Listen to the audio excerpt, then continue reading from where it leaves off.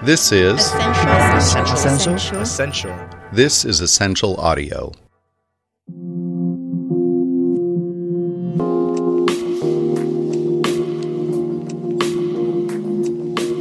Hi, and welcome to the Money Pot. I'm Nick Holland with Money 2020, the new member of the team breaking in my host microphone. So Bitcoin, Ethereum, Litecoin, all have made headway in the mainstream regarding their use as an investment asset. But for crypto to truly take hold as a currency, it needs to be accepted during commerce activities such as buying and selling. Today I get to speak with Edwin Aoki, CTO of PayPal's Blockchain Cryptocurrencies and Digital Currencies Unit, also known as BCDC, nothing to do with AC/DC, the band, and May Zabana, who is VP of Product for BCDC. We're going to be talking about these new technologies and how PayPal views them. And more to the point, we want to know what we can expect when it comes to crypto and commerce.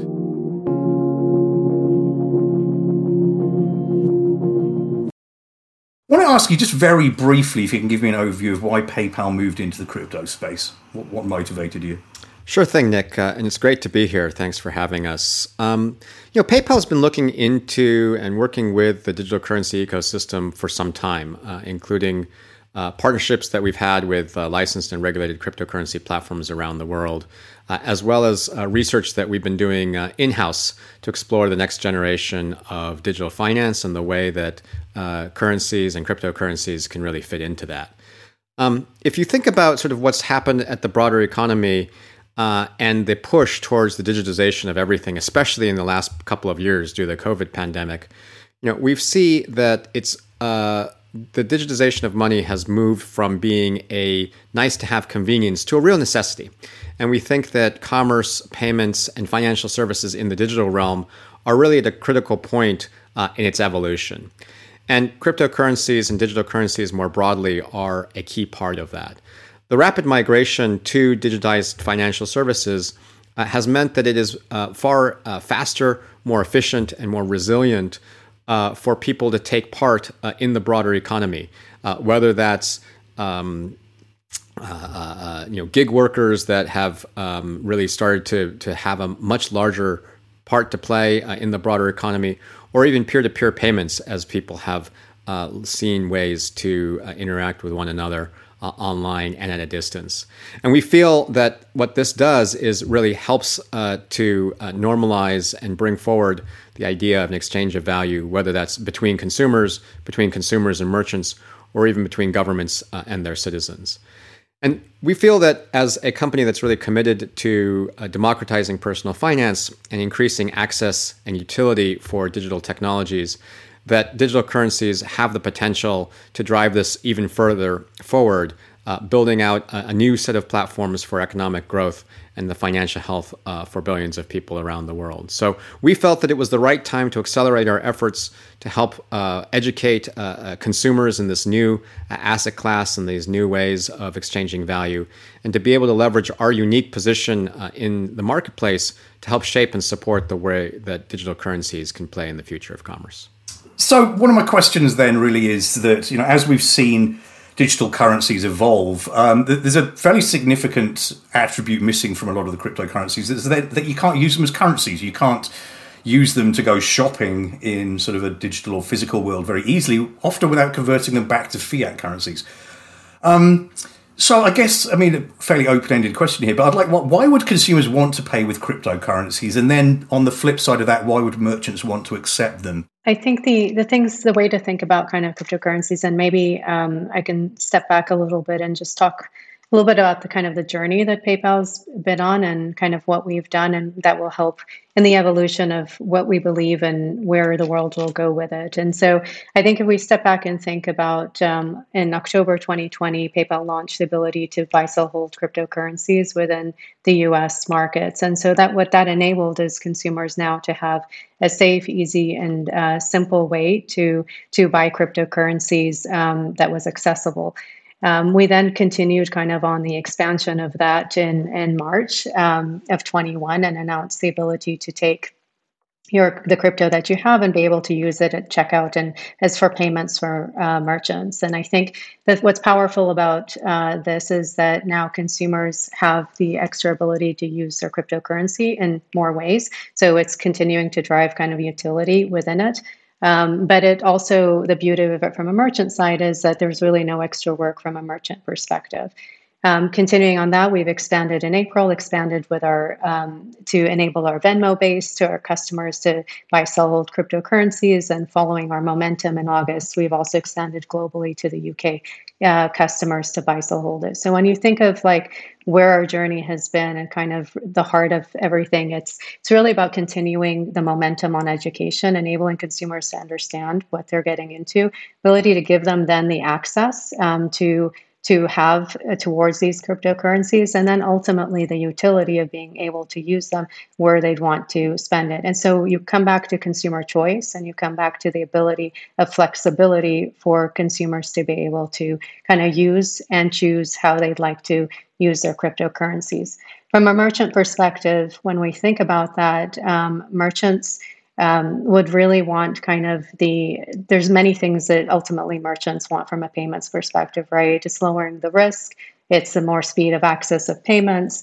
But when you kind of bring that all together, I think from a merchant perspective, they also want to give their customers choice. And to be able to do this, really blockchain and cryptocurrencies start to really open and drive and deliver that promise throughout it. I mean, I kind of wonder, I guess, back to sort of the crux of this, though. I mean, we've got these rail. I mean, it gives consumers choice, it gives merchants choice. But what are the advantages of accepting a cryptocurrency over a dollar or a euro? Yeah, I mean, I think that it depends is the answer, because the needs that merchants have are really as varied as the merchants themselves. For some folks, they, as May mentioned, really want to be able to tap into a core of customers who are increasingly demanding and wanting to be using these currencies and using these new digital means of exchange with their favorite merchants. And so there may be folks that want to tap into a new market or a new set of consumers that really want to be able to use these technologies.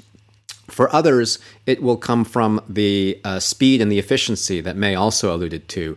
Right now we understand, or maybe people don't understand, that even though services like PayPal and Venmo appear to be instant, behind the scenes, there's a lot of work that's going on in the financial system where checks can take days to clear, or wire transfers sort of can get lost sort of for long periods of time somewhere in the middle, and you don't quite know exactly what's going on with them. And the transparency and the certainty of digital currencies and the blockchain can really help bring greater transparency and efficiency to some of those kinds of payments. And then you have folks, I think, that want to start taking advantage of newer areas in the so-called metaverse or Web3 or DeFi applications, where the cryptocurrencies are sort of the native form of exchange. And as more and more brands and merchants start getting into experiences in these areas as well, they will want to be able to use the native means of exchange to reach their customers in these spaces. I think actually very good points there. I mean, particularly the speed of settlement one is something that, as you say, there's, you see PayPal and Venmo, and there's a little bit of smoke and mirrors in terms of, yes, you're seeing real settlement, but as an organisation, that might not actually be happening real time. Likewise as well. I mean, I did a bank transfer the other day, and I think somehow it managed to take 7 days. And when as a consumer I can order my groceries and get them within 30 minutes, the fact that a digital transaction would take that long to go from one bank account to another seems a little bit archaic, perhaps. Anyway, but I digress. I mean, you mentioned Web3, and good segue into my next point, maybe about NFTs, which are, I think, considered fairly widely to be sort of the gateway drug into Web3 and a lot of, obviously, the metaverse again, ultimately. So, question then around NFTs then. So, it's received a huge amount of attention recently. There's a lot of noise about things like, celebrities buying profile pictures of Bored Apes for millions of dollars. But where's the real? I guess the question is, where's the beef here? Where are we really seeing potential applications in the ability to have something that's truly non-fungible, something that is a unique item in a digital form. Yeah, you'll notice that neither May nor I have Bored Apes in our profile pictures at the moment. There certainly is a lot of noise in this space, but there's also, I think, a lot of potential as well. I think that NFTs right now are being used for a lot of sort of interesting and some might say superficial aspects. But really, I think that they are a way of expressing ownership and they are a way of expressing provenance in the digital world. That's going to become more important as things go online. And, as folks look to establish a digital identity or a digital sort of presence, they're going to want to be able to carry things like the artwork that they care about, like the assets that they have, or other things where that notion of ownership and of provenance become important. And so I think that you're right that we're very much at the beginning of this. Just as I think that we're at the beginning of a broader notion around digital identity, which is, I think another great example of how the blockchain is going to shift the way that we think about really a lot of the sort of fundamentals of where we are. Way back when, I used to be work for this company called Netscape, which some of your listeners may remember. You're carbon dating yourself quite badly there, Edward. I am aging myself, dating myself. But one of the things I think that when you go back to the original folks that helped to lay a lot of the foundations for the internet, they'll tell you that two of the areas that we sort of missed out on were in the area of identity and in the area of payments, as being part of sort of the building blocks of the internet as we know. And Web 2 and Web 3 are really trying to bring some of those elements back into the infrastructure. And I think that when we talk about digital identity and we talk about NFTs, that those are going to become some of these core pieces that new applications and new experiences are going to be built around. And I know that May is a huge is thinking very broadly, from a product lens about how those experiences will manifest to customers as they go out, and we think that there's some really exciting possibilities there. May, could you with that segue? Are there any examples you could share of where you see that non-fungible asset being usable in our everyday lives?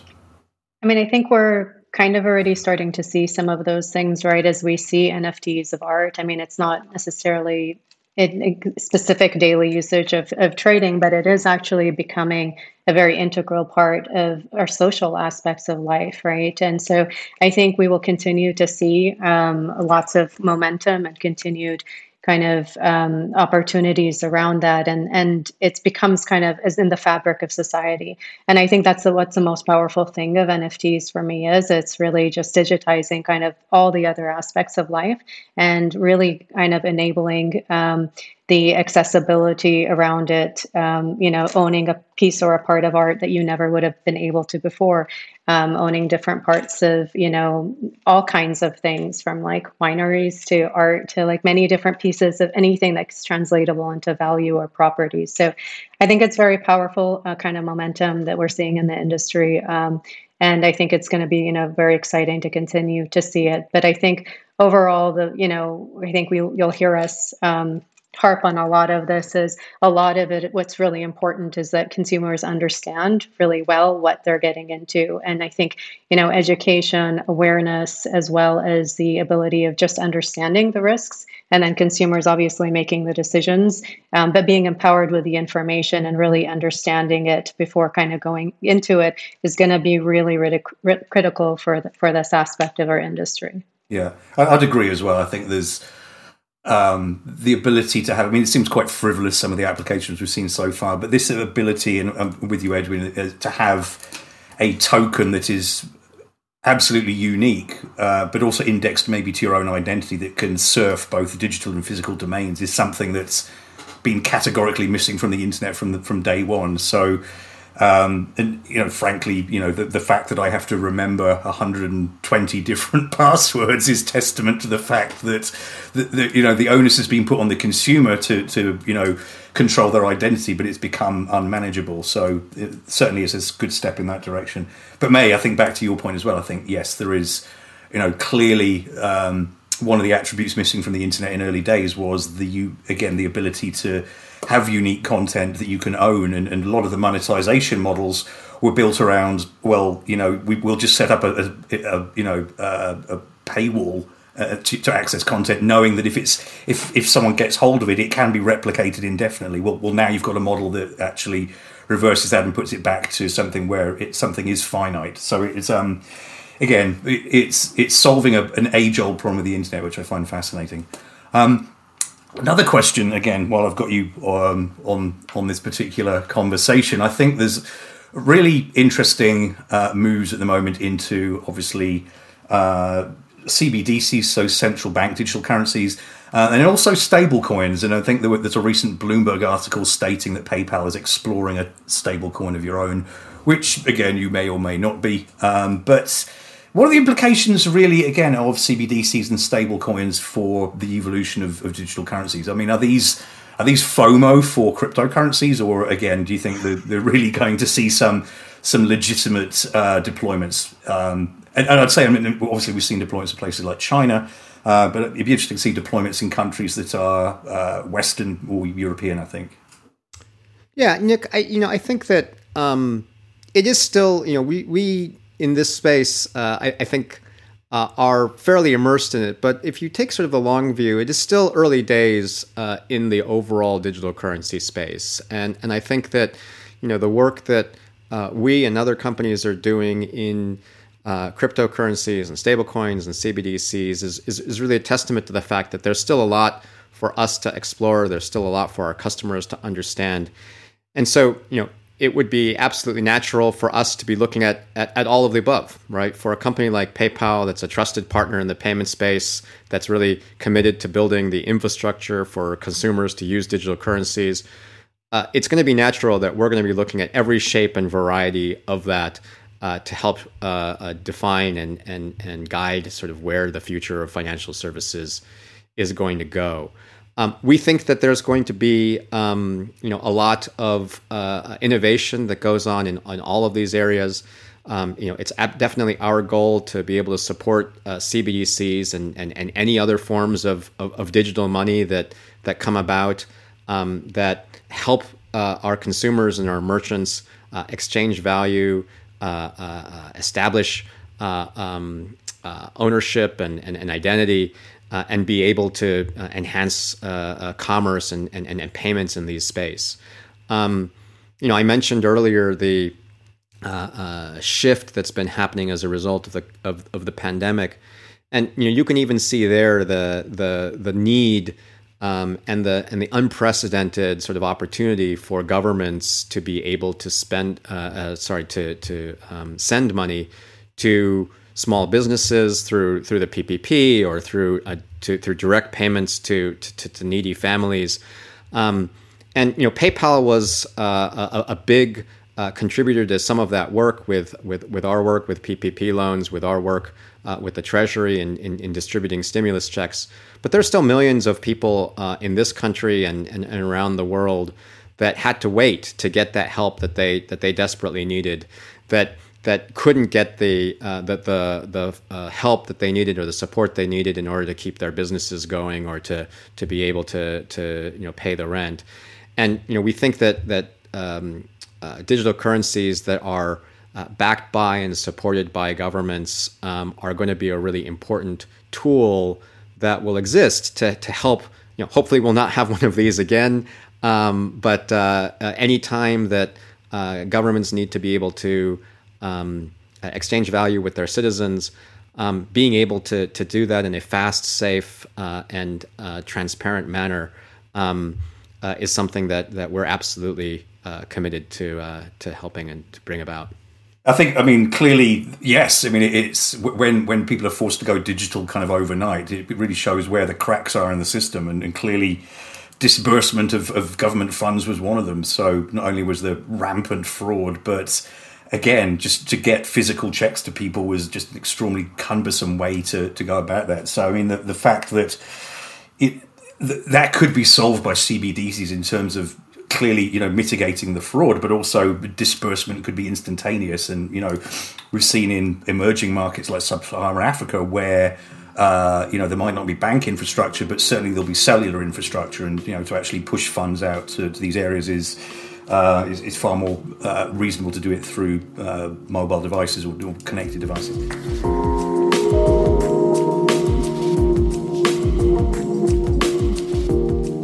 So that's it for this episode of The Money Pot.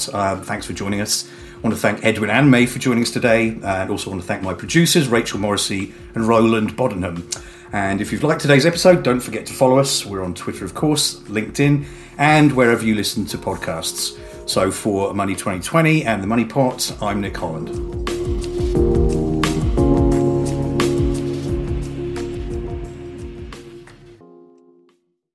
This is Essential. This is Essential Audio.